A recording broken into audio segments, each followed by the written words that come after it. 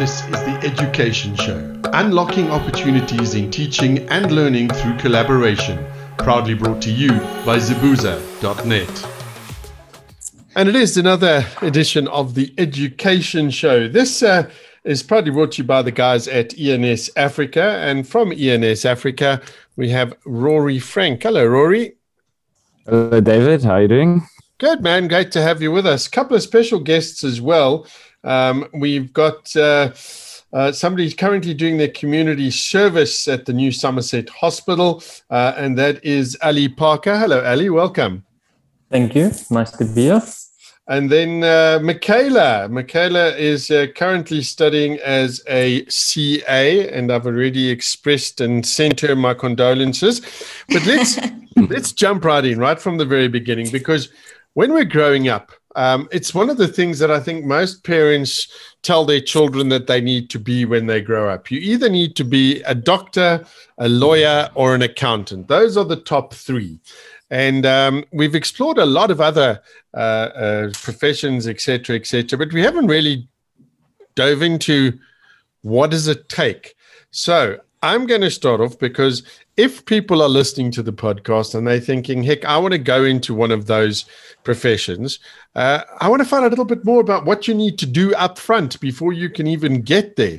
So Ali, if I may, and thank you for taking time out to talk to us now, because I see you're working in emergency medicine at the moment. So I would imagine you're very busy and quite sleep deprived. So let's start off with you. Tell us a little bit about yourself. Give us a bit of a bio. Okay. So I'm born and raised in Cape Town.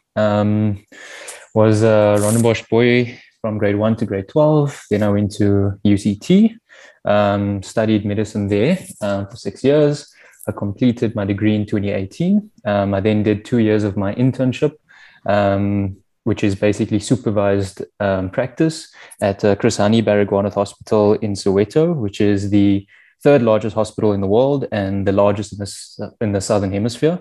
It's also world renowned, especially for trauma. As you can imagine, in South Africa, we have quite a bad burden of trauma.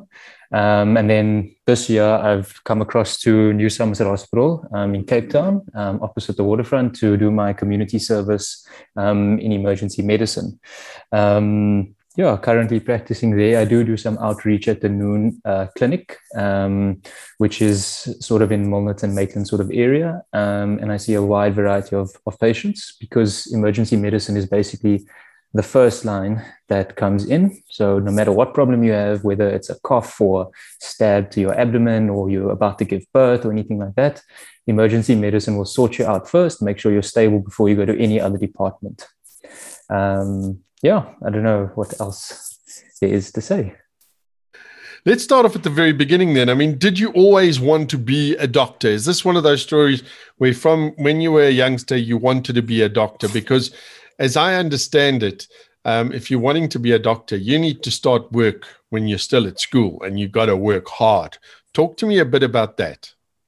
Okay, so yes and no. I would say that yes, because my father actually started doing medicine, studying medicine when he was, when he had just finished school. But because of financial situations at the time, he couldn't complete and he had to drop out. So because of that, he always sort of pushed me along to do medicine, and in a way sort of groomed me from probably about the age of 7 that I would be a doctor one day. So in my mind, that's kind of the only profession that I really took seriously. And it's not to say that it was because he forced me to do it. It's just something that was always subconsciously ingrained into me, that I would be the doctor. But then I said yes and no. So the no component of that is that I always wanted to do professional sports or something in that sort of direction. It's just I lacked in the talent part of that. In that. So medicine was generally the thing that I was kind of groomed to do, not just by my father, but also from my teachers and just the sort of environment that I grew up in. All right. Now we're going to move on in just a little while to our other guests. But Ali, in terms of subjects at school and preparation for getting into varsity, what should people be doing? What subjects do they need to take, and how well do they need to do? Okay, so medicine is obviously one of the most difficult things or the most difficult career paths to get into in terms of university. The subjects that you need to do, you need to have physics and mathematics. Depending on which university you're going to, you need to have biology as well. But for, I'd say, out of the big universities, 90% of them, you need biology and or life sciences, as it's called nowadays. But I would highly recommend that life sciences is one of your subjects because your entire first year of university and throughout your medical career, you'll need to know biology, you'll need to know anatomy very well, you'll need to know physiology, and life sciences is the basis of that. But the main subjects that they do look at is your maths, your physics, and your life sciences. Now, depending on which university you go to, there are different criteria to get in. UCT and Wits University in Johannesburg are seen as the two most prominent or the most renowned universities, I think, in South Africa in general. But they are the two most difficult to get into. But as minimum requirements, you will need above 80%. And I'm saying minimum because it's not in reality what you actually need to get into. But minimum requirements is about 80% for your maths, your physics, your third subject in there, whether it's life sciences or not. And then for your English and your Afrikaans or your second language, whether it's Xhosa or Zulu or Sotho, whatever it is, you'll need 80% and above for all of your subjects. Realistically, you'll probably need above, I would say, 90% for your maths and your physics, and then above 85% for at least one of your languages to get in. And the reason why I say that is because your schooling is one part of your sort of application process, and the second part of your application process is your MBTs. And in order to do well in your MBTs, you need to score higher in the different sections of them. And it's a lot of maths sort of related things and then English related sort of things, so your first language kind of thing. And if you don't have the basis in that, it's very difficult to get into.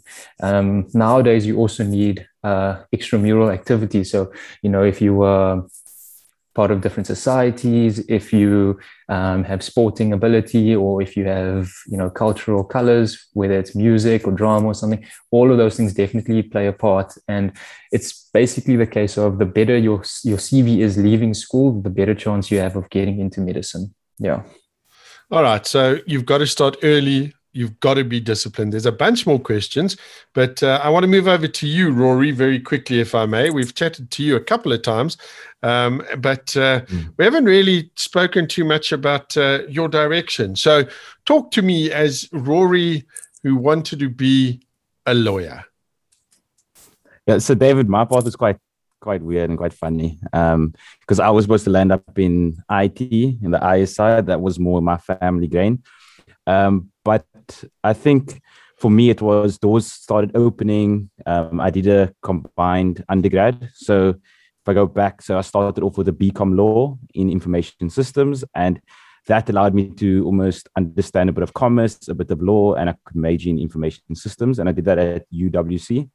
And I felt a bit of a knack, or I got a knack for law, and I started enjoying the almost the topics that were covered, and just the mere fact that law is very broad. So I landed up pursuing law, and I got into UCT. So my path is quite doors opened, certain doors closed, and so forth, and it was quite a long road. But I think for law in general, it's a lot of people have a passion for it at high school. And one similar to Ali's situation is your hard work needs to begin early days at high school, when you start putting yourself towards yourself and starting to study and be able to almost compete with other students at different schools, and be able to have a CV that talks, or almost academic report that talks to the universities. So averaging between 70-80%. And then hopefully you do well in your MBTs and you get into the various institutions. Okay, but so again, it boils down to you need to put your nose to the grindstone, so to speak, and get on with it. Yes. What subjects specifically in the legal field do you need to take then, Rori? So I don't know the exact subjects at the moment, because when about 10 years ago, I think matriculated. I think you could even do law with maths lit, for instance. And then there was talk of that they're only accepting maths. But I think the most important aspect of applying for almost to universities to study law, it's just having high marks. There's no, if you do the one subject, you might be benefited. I think it's just generally speaking, you need extremely high marks because I know for a fact that some people that did drama or arts or some form of arts, which wouldn't be normally associated with law, they had high marks for those subjects and they also got into law. So I don't know if there's the exact criteria of set subjects that you require, but just try to make sure that you do perform well in your matric level. But I think also a big part of law is people are doing undergrads, and there are few universities that prefer an undergrad prior to your postgrad law. So with the undergrads, normally have choices of doing a BA law, a BCom law, for instance, and there's obviously various other undergrads you can do. And if you perform well in those undergrads, you're then able then to go into postgrad law. And in my opinion, that's normally the better option because you end up being more mature. You understand yourself more. You understand if you want to do law, and then you'd rather choose a postgrad in law. And I would think that at many law firms, there is some sort of favoring towards more mature applicants and or applicants with 2 degrees instead of 1. So that's all law firms work differently. They have different criteria, but from my perspective, I think a lot of students that excelled at their law degree were more mature and they had an undergrad, so they knew how to adapt to life at university when things would get quite tough. Okay, good. Now on to you, Mikelah, because you're probably going to tell me that my 2 worst subjects are the 2 subjects that you need the most in order to become a chartered accountant. And each and every one of you guys that I'm speaking to, I'm totally in awe of the fact that you've achieved this and that you've managed to study like this, because most of the time I have the attention span of a gnat. So, I call it squirreling. I dive all over the place. So talk to me, Mikelah, about your journey. Did you want to be a chartered accountant? So, David, I wouldn't say when I was a little girl, I set out to be an accountant. I was raised by a strong, independent businesswoman, and I think I kind of took a page out of her book.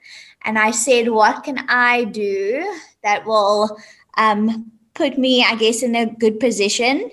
And then when it came time to choose my subjects, accounting just happened to be one of my top marks at the time. So the subjects that I took when I was in school, I took accounting, business studies, and physics. So I always had a knack for accounting, I'd say. And I think based on my results at school, it kind of just led me in that direction. But as I say, I had a vision of being a strong, independent businesswoman as I was raised by one. And so accounting just fit, I'd say. I attended Herschel Girls High School. I then went to UCT and I completed an undergraduate degree in BCom, financial accounting. But specifically with regards to taking accounting in school and whether you actually need it when you're completing your undergrad. So I was at UCT, and what they do is they actually split our group into students that have studied accounting in high school and students which have not studied accounting in high school. As someone who did study accounting at high school, I would definitely advise it because, I mean, that is going to be your career going forward, and it just helps to have that foundation. And I'd say set me up going forward in my studies, as I had that foundation going into university, which was very helpful. And then obviously the universities always look at maths and one of your languages. But overall, as Rori and Ali were saying, I think overall your academic record needs to kind of speak for itself, in that you need to make an effort to do well in school, because those are the kind of students universities want. They want students that they can see have applied themselves, are hardworking, because it doesn't get easier when you get to university. And especially the accounting journey, it's not a straightforward one. So for those who are not familiar with how to become a CA, basically you do 3 to 4 years of undergrad, you do 1 year of postgrad, and you have to complete 2 board exams. The first exam is called an initial test of competence, otherwise known as ITC. And the second board exam is known as an assessment of professional competence, which is otherwise known as APC. And you also have to complete 3 years of articles. Once all that's in the bag, hallelujah, you're a qualified CA. Yeah, I don't know. Hey, I think a lot of times, the whole articles thing, that generally to me is indentured labor for 3 years. Because you guys really don't get paid terribly well, but you get made to work incredibly long hours. So your journey then, Mikelah, if nobody has obstacles, and I know that obstacles happen because life is not always moonlight and roses. How many years from leaving school to having that shiny little piece of paper in your hand that says, I am a CA? How long? So a minimum of 7 years.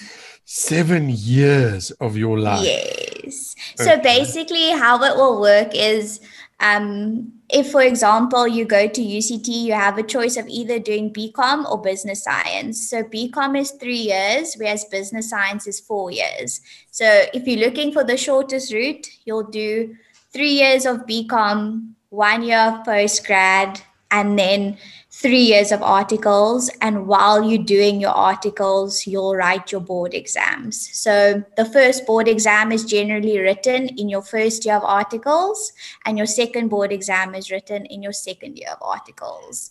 All right. And whereabouts are you on your journey now? So I'm actually in my third year of articles. I took a bit of I'd say a roundabout journey. So I'm working and studying at the moment. So I'm in the process of completing my postgrad qualification, but thankfully my articles will be behind me at the end of this year. Well done. All right, let's move back to you, Ali, because the journey to becoming and to being able to call yourself a medical doctor is also a fairly long and winding road. So you go there, you study medicine, and then what happens? Because now you're talking about doing community service. There's a whole lot of bits and pieces that people need to take into account. Talk to me a little bit about that. So after school, you start your undergrad program, which is 6 years. And at the end of the 6 years, you leave with a degree in medicine and surgery, or bachelor's of medicine and surgery. So that's 6 years. Then the next 2 years is basically supervised practice. And what I mean by that is you will be working in a hospital where you are a qualified doctor able to prescribe medication, but you just have to do it in a sector where there are either consultants, which are specialists, or what we call medical officers, grade 3 or grade 2 medical officers, who are basically, they have good experience in that particular field. And the idea behind it is that you are practicing, but with somebody sort of guiding you so that you are still able to ask questions. And that will be over 2 years. In that time period, you go through different specialties within medicine itself. So for example, you do a block of 4 months of internal medicine, 4 months of surgery, 4 months of obstetrics and gynecology, pediatrics, and you'll go through all the different specialties over the 2 years, so that you are competent in every single one of those specialties. In that time, you see patients, you manage them yourself, and if you need help, there's always somebody to ask for help. When you do your community service, which is the year after that, after those 2 years, you are basically giving time towards the public sector, or it is, so you could either be in a nice hospital like I am at New Somerset Hospital, where I do still have supervised sort of practice, but you are allowed, but you can also end up in a place, a rural sort of area where you are the only doctor for a radius of 100 kilometers. So when you are in community service, there's a lot lower likelihood that you will have somebody to ask for help. And it's basically a year that you are, working in a public sector. And yeah. So it just really depends on where you are. Okay, and then afterwards. Yes, that's the important part. I wanted to say, now you've done this, then is there next? There must be next. So afterwards, it used to be the case of, you will just walk into a specialty where you will kind of be doing a postgraduate sort of training in order to specialize in a particular field, or you can be a general practitioner as well, where you don't have to specialize. However, these days, because we are producing a lot more doctors throughout the country, that is because the medical schools generally accept more applicants, number one. And number two, because there are more medical schools now than there were previously. So, more universities, more medical schools. So the big issue now is that you actually find it quite difficult after community service to get a job, and the competition for a specializing post is a lot more difficult as well. So, in order to get into, for example, if you want to specialize in surgery, you generally have a 2 to 3 year waiting period where you will apply to be a medical officer. And what a medical officer means is that you work in a public hospital or a public clinic, and you will be in that specialty, but you are not a registrar. So you're not in an undergrad program, in a postgrad program just yet. And you can't say that you are specializing to become, a surgeon at that point. And then there are lots of different routes that people take after their community service. Some people choose to stay in clinical medicine, and clinical medicine basically means practicing medicine with patients, or they go into a consulting sort of position where they will sort of work for pharmaceutical companies or insurance companies, and they will look at claims and things like that. It's more of an office job. And then you get a lot of people who leave medicine as well. And that's for various different reasons. So after community service, it's kind of the end point of guaranteed employment, and it becomes, where do I go next? And that's completely up to the doctor. Up to the doctor. And Okay. Where are you going next? What do you want to do?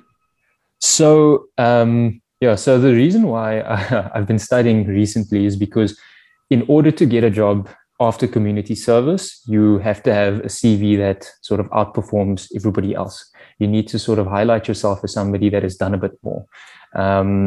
So my sort of path that I want to take is orthopedic surgery. So I want to basically fix broken bones and musculoskeletal injuries. And in order to do that, in order to get a post, because it's one of the most competitive specialties to get into, I just finished a course on advanced trauma life support. Recently, I did advanced cardiovascular life support, and I'm writing a diploma in emergency medicine next week, Monday, actually. And all of those things will boost my CV. So when I am applying for one of these, these entry posts, like in a medical officer post, it will highlight me, and it will give me a better chance against, somebody who has similar sort of, university and training, but they don't have all of these courses to boost their CV. Yeah. Sure. Okay. It's amazing. Now, before we sort of running out of time as we normally do, but before I let you guys go, Ali, what would you say are the character traits necessary for somebody who wants to get into the field of medicine? Okay, so I think one of the big problems with medicine is that it's painted as a glamorous profession from a very young age, and a lot of people who get into medicine do medicine because they were either pushed into it by their parents or by their teachers, or they got good marks at school and they thought, okay, well, this is the logical step to take. And the issue really is that medicine in general is a very social profession, and it shouldn't purely be based on school marks. It should rather be based on your social intelligence and your ability to work with other people, be them your colleagues or your patients. A lot of the times, in my own personal experiences, that I'm working, with people who don't have the right aptitude for the profession, in that they were able to study and understand all the theory perfectly, but when it comes to practical sort of, ability and interaction with patients, they really struggle. So I would say, if you feel as as a person that you prefer to work, regular hours, number one, stay away from medicine, because as a doctor, you don't work regular hours. You work nights, you work after hours. When everybody else is at home sleeping in their bed, you will be out working at night at least once to twice a week minimum. And that's, something that no other profession really does. I'm not saying that other people don't work incredible hours and horrible hours, but the difference is that you will be away from your family for extended periods of time, and you will, being able to be at home is something that's, a lot of people miss. The other thing is that if you feel that, your strengths don't lie in interacting with people, and you don't have the patience that it takes to deal with people, then it's another thing you have to consider. And I would say stay away from it.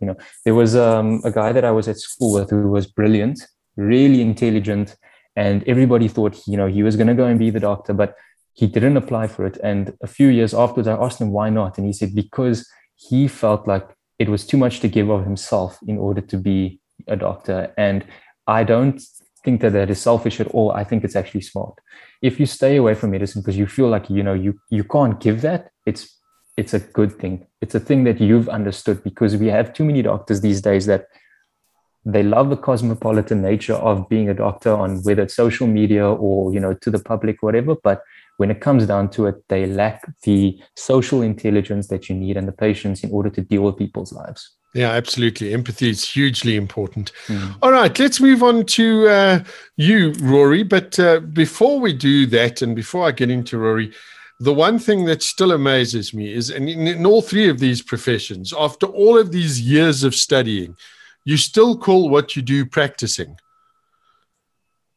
It worries me. I thought you would have been good at it, David. I thought you would have been good at it by this time. You didn't have to practice anymore.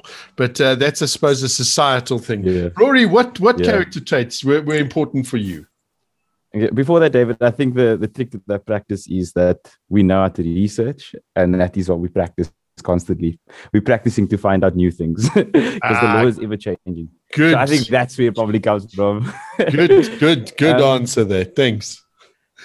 So all right, characteristics. Let's go. Your characteristics. Okay, so I think the main one, and I think it would be exactly the same with Ali and Mikelah. I think a big part of it is just hard work. I think hard work, perseverance, normal cheesy characteristics that people always state, but it's really your time is not your own, especially during your articles, and your articles is normally 2 years after you do you graduate, and it's at the law firm, and your time is never really your own, because a large part of the economy or people we work, our clients, it's normally based upon we almost like the middle person. So things have to be approved by us before the transaction continues. It needs to be signed off, and we have to obviously advise clients, and we almost hold liability in many cases. So that being the case, that you always have to be hardworking and persevere through those weird hours of nights. I don't think it's as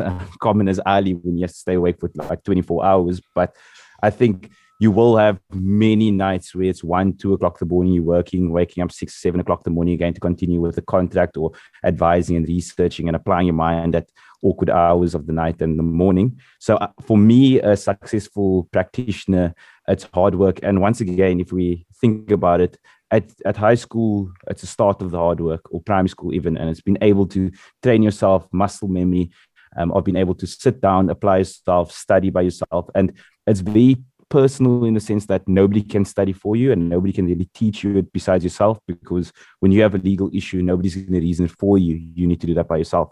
So it's literally about when difficulty strikes during your articles, pushing through, realizing that the only way through these tough times is through experience, and you need to almost dig deep and push through it. So it might be cheesy, but the two real characteristics you require is perseverance and hard work. Yeah, listen, I still think you guys hide something, because I've watched Suits and I've watched Boston Legal. It's all about the cigars and the expensive whiskey. I'm telling you now. That's what I thought it was, David. I thought it was that. In honesty, so that's one of those things where when you get in there, they go, no, sorry, that was just the marketing department. Exactly, they just market to you.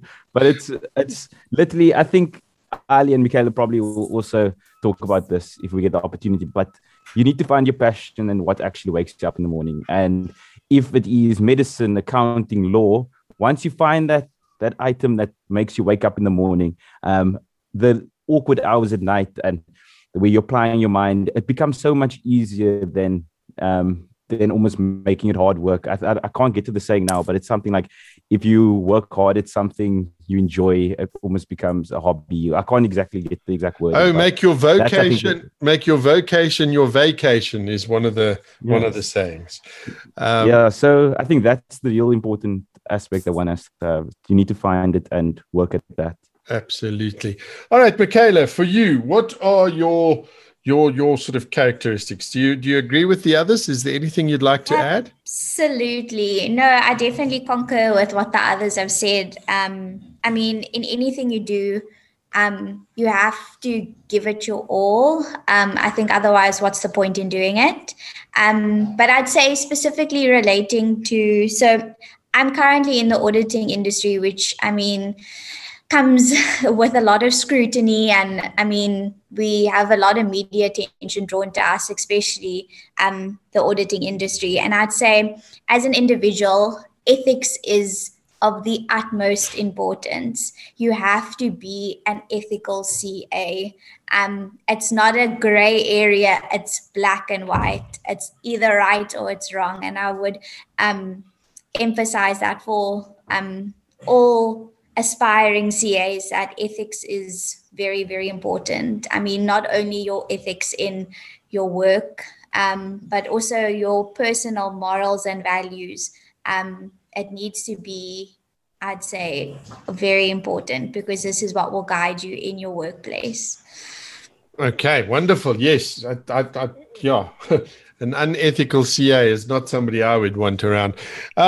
Just in conclusion, though, we're going to quickly ask all of you just to chip in here. Maybe start with Ali. How big of a shock and how big of a jump is it to go from matric, where you are king of the castle and you think you know everything, to walking into your first year at university? Oh, wow. I think the difference is huge. And from personal experience, I went from, in school where I was sort of like hand-fed all the resources and all the information, and my teachers would even go as far as to changing memos so that I could win prizes and stuff like that, to going to a situation where I was no one. And I remember my first set of examinations in June, I failed. And I was lucky that I was able to bring it back in the second half. But going from being the star to being absolutely no one is a huge adjustment. And you have to realize that if you want to pass, it is completely up to you. If you put in the time and the effort, you will pass. If you don't put in the time and the effort, you will fail. It's as simple as that. There are people that are brilliant and don't need to work as hard as others, but generally, university is what you make of it. If you were weak at school, but you decided to work in university, you will outshine every single person that was better than you at school. And the same goes for university. It's all hard work. It's all dedication, and what you put in is what you get out. Yeah, it's one of the reasons I never went to varsity, because I knew then that the social life would have killed me, because I would have just gone party and not studied ever and got kicked out. So that was me. Mikelah, was it a big shock for you as well? Absolutely. That jump from school life to varsity life is massive. And I think the biggest thing is accountability, because at school you have teachers chasing after you. Where's this assignment? Whereas at varsity, if you don't submit an assignment or you miss an exam, too bad, so sad. No one's going to be chasing after you. So I'd say accountability is a very big thing, as well as realizing that the marks that you get in high school, you're not necessarily going to get when you are at varsity, and that's okay.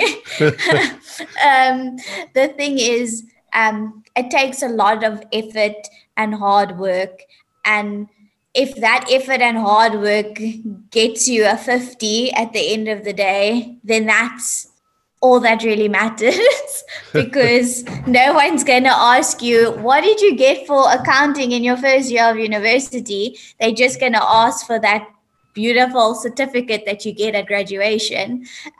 So just that reality check that to not become demotivated when you get knocked down, just to kind of dust yourself off and pick yourself up and try again.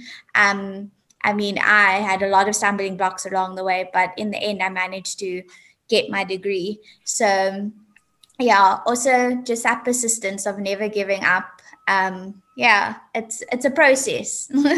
Wonderful stuff. Rory, you just smoothly transitioned from high school into studying. Hey, David, it's bad that you made that joke because I was very much the student that didn't pay any attention at high school. And then came grade 11 and matric, I realized, oh my word, I need to start making a living of the high school. And I only started working then. And I went to the same school as Ali, and I saw him always getting 90s and stuff. And I was fine with being the low mark guy out of our friendship. But as I got to university, I started to understand that matric I performed well, so that was fine. But at university, for me, the big jump was that your competition is yourself. I think that's the most important thing. There are always going to be people that are going to be better than you at university, because when you go to university, it's really such a small percentage of people that have high marks and so forth, which is a sad reality in South Africa in the sense that only a few can go to university. But the point is that you cannot look at your friends' marks at university. You need to understand how much effort you put in,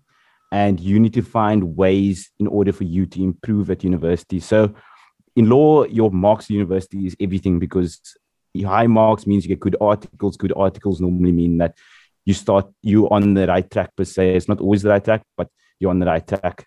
So for me, the big jump between high school and university was fine, but for other people, I know a lot of people, their egos were badly impacted when they were the big fish at school and they became just another ordinary snook in the ocean at university. So yes, the jump is quite drastic for many people. Wonderful stuff. Yeah, most of the people that I've spoken to, that's been the one piece of advice they give to school leavers is university is nothing like school. It's nothing like you think it is. And you're going to have to do it. And it's exactly like you say, because whereas at school we have teachers that run after us and check, and mom and dad make sure that we're doing our homework. You get to varsity, those lectures don't care. They don't care if you oversleep. It's not what they're there for. So yeah, some great advice, guys. Thank you so much. I'm still wondering now, though, Ali, if I should go next time I go and see my doctor, ask him what he scored for diagnostic medicine or something, and just, ask for those marks.